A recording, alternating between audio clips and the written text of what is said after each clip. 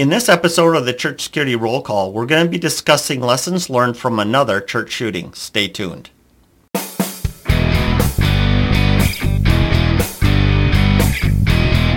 Hi, this is Chris with Sheepdog Church Security Academy, and this is your Church Security Roll Call. We're going to be discussing the article, The 2012 Destiny Christian Center Shooting. If you would like to read that article, go to our website, sheepdogchurchsecurity.net, and look under the News tab. So today's Bible verse for us is 2 Corinthians 11, verse 26, and it reads like this. In journeyings, often in perils of water, in perils of robbers. Good verse for us today because sometimes church violence has nothing necessarily to do with the church. Sometimes it's just spillover from the community we live in or just the very fact that crime happens. And it happens all the time, all kinds of places, and sometimes it spills over on church property, even though, like I said, it has nothing to do with the church. And that's the situation here of a violent attack that resulted in a church member being killed, and it had nothing to do with the church, but it did occur. So we need to be prepared. Before I continue on, I just want to encourage you to share this with the rest of your team, staff, volunteers, and really people in other congregations. Maybe, the chances are you know people, and they go to different churches, and they need to learn about these things. And so please share it. Please share it. Get it out there because there's too many churches out there that have no safety ministry at all. I was talking to a gentleman just today, and we were talking about church security. And one of the things that came up was simply this, is that even if a church is completely against using any sort of force against another person, they have more of a passive theology, values, and beliefs, they still should not throw out the rest of the 99% of the things that we could be and should be doing.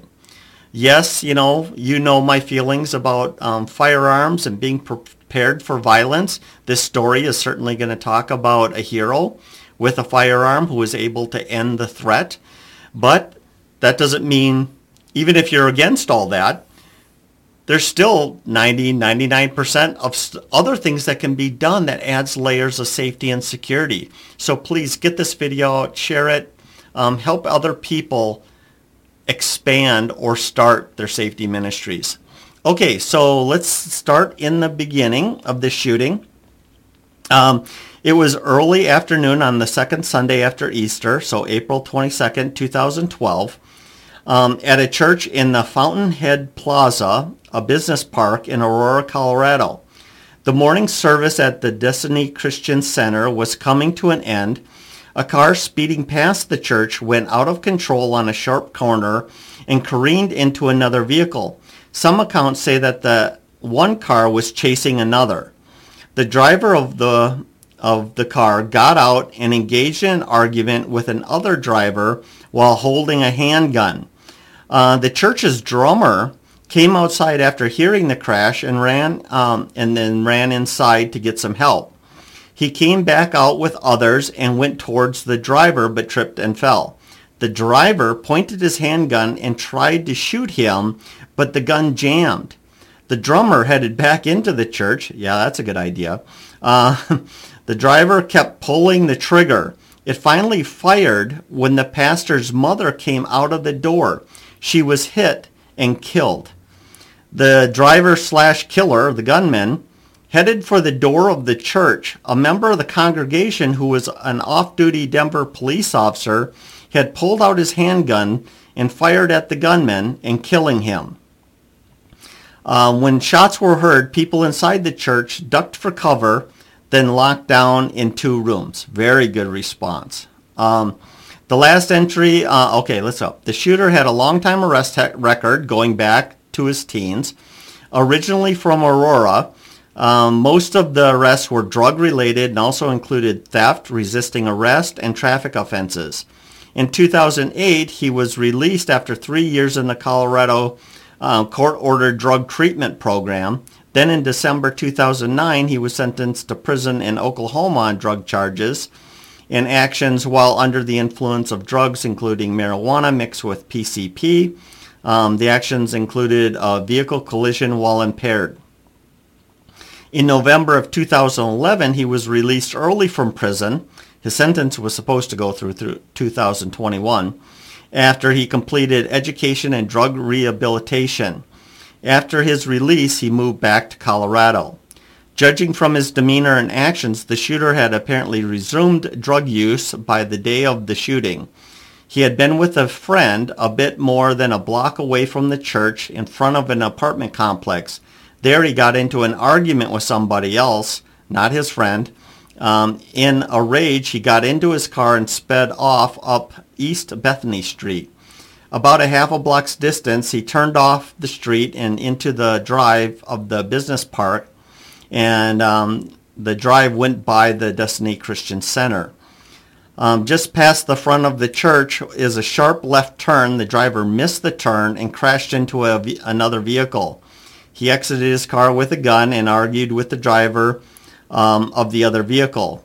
When someone came out of the church to help, he pointed his gun and began firing. We kind of covered that. His action would be the last item of his police record since he was shot by the church member and died. Okay, so afterwards, the mother of the pastor died from her wounds. The shooter also died. The off-duty Denver police officer, who was a cousin of the pastor and nephew of the pastor's mother, was placed on administrative leave. This was not only for the investigation, but also for his emotional health, time to recover after shooting and killing somebody. He also experienced personal loss after seeing his aunt killed in front of his eyes. Questions were raised about the gun used by the officer. So here's our first lessons learned, is this. If you've not heard of U.S. Law Shield, you need to look them up online and join their membership. Basically what it is, it's having an attorney on, basically on retainer for all criminal and all civil actions resulting from a use of force. This is extremely good idea, even for police officers. They cover that too. And even if you have a union or you have some sort of legal protection through your department or whatever, you can still get this, and just think of it as one more attorney that's sitting at the table for you to help you out. Everybody else, you definitely have to get this. So think about this situation here and why this is so important. This is a good shoot, right? But what happened in the media and what happened all around was the fact that why was this officer, why was he armed? Why did he have a gun? Why did he shoot and kill this person? And they went after that officer. And so having extra attorneys and all that kind of stuff is very, very important for all of us. Good shoot and still lots of legal entanglements. So please, by all means, get that. The other thing is, kind of continuing on with the after effects, that church actually ceased to exist. The pastor moved away to Georgia, and the church was taken over by another church that now the Christ Central Church took over. And new congregation, new pastor, all that kind of stuff. So it was the end of this church, even though they responded fairly well to the situation, going into lockdown. Very smart, locking themselves down in rooms. Here's the thing. Okay, so let me first do a disclaimer here. Hindsight is 20/20, right? We can easily look at this and go, ooh, maybe they should have done this or done that. This is not about blaming the victims. This is instead honoring the victims by reviewing what happened and then figuring out how could we do it better in the future. And if we truly honor them and we apply these lessons learned, then their sacrifice could save lives. And that's what this is all about. So the biggest takeaway I had from this, the biggest lessons learned, other than you need U.S. Law Shield, because you're going to be sued. People are going to come out of the woodwork and attack what you did. End of story. That's just the way it is. So you better be prepared with legal protection. Beyond that is this. And I'm trying to put myself in the position of the people at the church. You're pretty much minding your own business. In this case, the drummer must have been at the right place at the right time. He hears the crash. And his heart is, I want to help. And so he goes out there, sees two drivers arguing. He may or may not have noticed that one of them had a gun until the guy actually pointed the gun at him, pulled the trigger, and it didn't fire. So he runs back into the church. At this time, what the church could have done or should have done is gone into lockout, right? That means all of the exterior doors are closed and locked.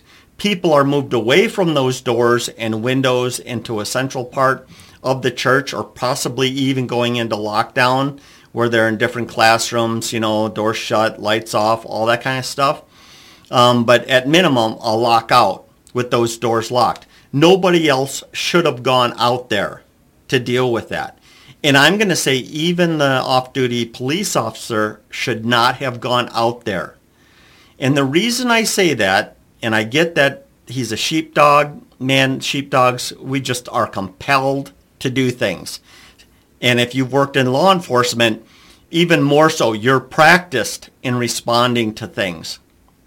But if the church is in lockout, the sheepdog's job is to protect everybody inside. This guy clearly was trying to shoot people and ultimately got his gun to work and killed somebody. And that was that Denver police officer's aunt. Because the church wasn't in lockdown and because people were still not being controlled from going outside. And so the Denver officer goes out there, the aunt goes out there, gets shot. And so we have to go into lockdown as quickly as possible, keep people out of that parking lot because of the violence, because of what's going on out there. We already know a gun is in play. We already know that the guy has a willingness to use that weapon. And so we need to take steps to protect people. And so that's just something for y'all to think about. I know how, it's nuances of things is always a big deal. And I see the heart of the drummer. I see the heart even of the aunt who went out there, trying to provide some sort of help, trying to see if there was something they could do, be a good Christian loving group of people. There's nothing wrong with that at all, but it did result in somebody being killed. And so if they would have done that lockdown and that police officer would have been on patrol making sure the guy didn't come towards the church and become an imminent threat to people inside, and keeping his aunt inside, keeping everybody inside, keeping them huddled away from those doors, then maybe nobody else would have died that day. Nobody would have died that day. And so, like I said, hindsight is 50-50. I get how the officer responded. I get why the drummer did what he did. I understand why the aunt, the mother of the pastor, went out there, because we want to help. But we have to also be very cautious. And that's really what the sheepdogs are there for. We have to tell people like the drummer and the aunt and anyone else in that congregation, hey, this is not the time. Stay inside. Police are on the way. They're going to respond. They're going to deal with this traffic accident. They're going to deal with the guy with the gun. All of that's going to be taken care of. Meanwhile, we're going to be safe inside the church.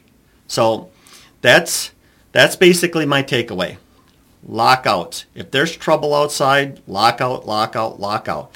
Even if you chose for, depending on the situation, things change.